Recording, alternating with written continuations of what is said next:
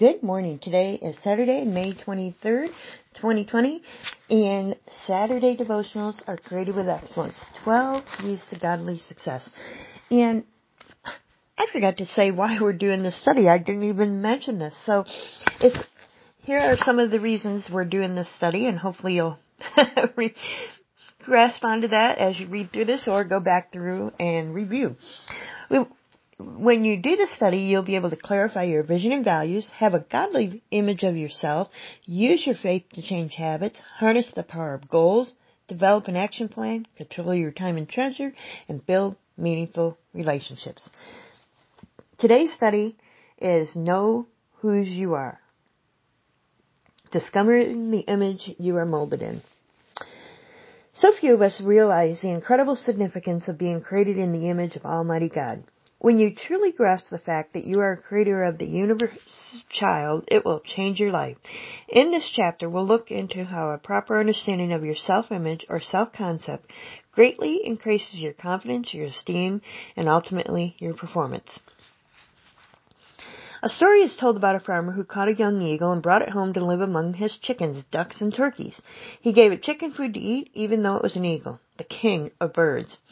5 years later, a naturalist came to him, and after passing through the farmyard, he said, "That bird is an eagle, not a chicken." "You're right," said the owner, "but I've trained and conditioned it to be a chicken. It is no longer an eagle. It is a chicken, even though it measures 15 feet across from one wingtip to the other." "No," the naturalist says, "it is still an eagle. It has the heart of an eagle, and I will make it soar high up into the heavens." "I don't think so," said the farmer. "It is a chicken, and it will never fly." They agreed to a test. The naturalist picked up the eagle, held it up, and said with great intensity, "Eagle, you are an eagle. You belong to the sky and not to this earth. Stretch forth your wings and fly." The eagle turned this way and that, and then looked down, saw the chickens eating the food, and down he jumped. The farmer said, "I told you it was a chicken." "No, it is an eagle," insisted the naturalist. "Give it another chance tomorrow." So the next day he took it to the top of the house and said, "Eagle, you are an eagle. Stretch forth your wings and fly." But again the eagle, seeing the chickens feeding, jumped down and joined them.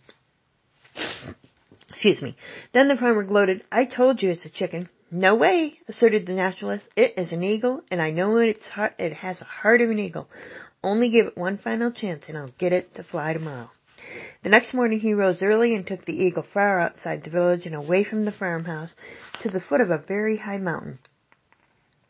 The sun was just rising, crowning the summit with gold and causing it to glisten in the joy of the beautiful morning. He picked up the eagle and said to it, "Eagle, you are an eagle. You belong to the sky and not to the earth. Stretch forth your wings and fly." The eagle looked around and trembled as if new life were coming into it. Yet it still did not fly.